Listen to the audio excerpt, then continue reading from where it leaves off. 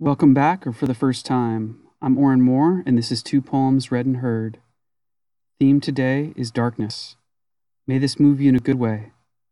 Our first poem today, titled We Grow Accustomed to the Dark, comes from Emily Dickinson, one of the most well-known poets in the history of the English language. While I think she uses too many dashes in her poetry, her poetic greatness is, in a sane world filled with good taste, undeniable. Dickinson was born in Amherst, Massachusetts, and lived from 1830 to 1886. We grow accustomed to the dark.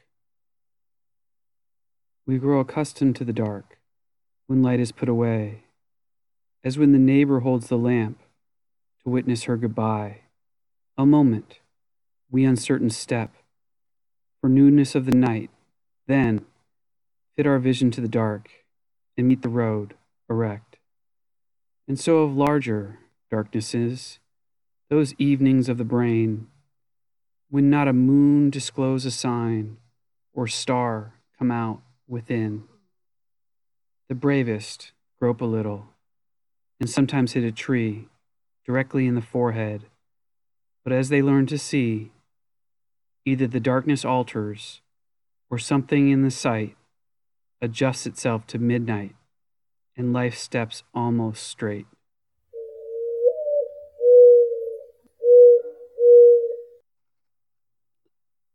Ah, the dark and darkness. The tempt and pull towards emo gothic takes and quotes that plumb the depths of the dark is strong.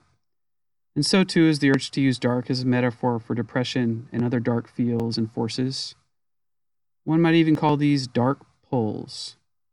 So be it, and so too says Dickinson, as she calls this use of darkness out as a metaphor explicitly, quote, and so of larger darknesses, those evenings of the brain, unquote. And goes on to describe brave groping within this mindset and how one may adjust so that life steps almost straight again. Almost is a key word here. Like many a great poem, it's so honest, sad, and hopeful.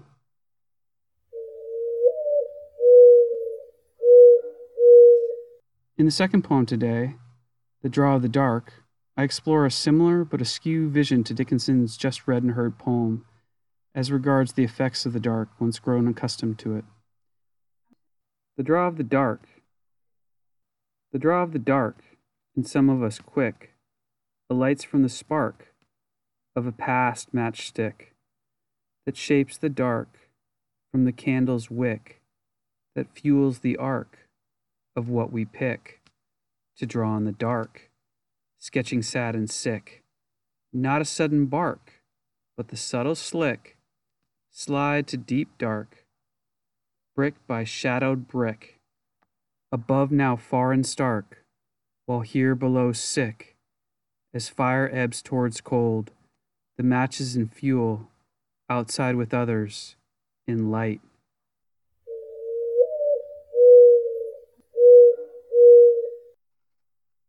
Are you drawn to the dark? How so? What kind?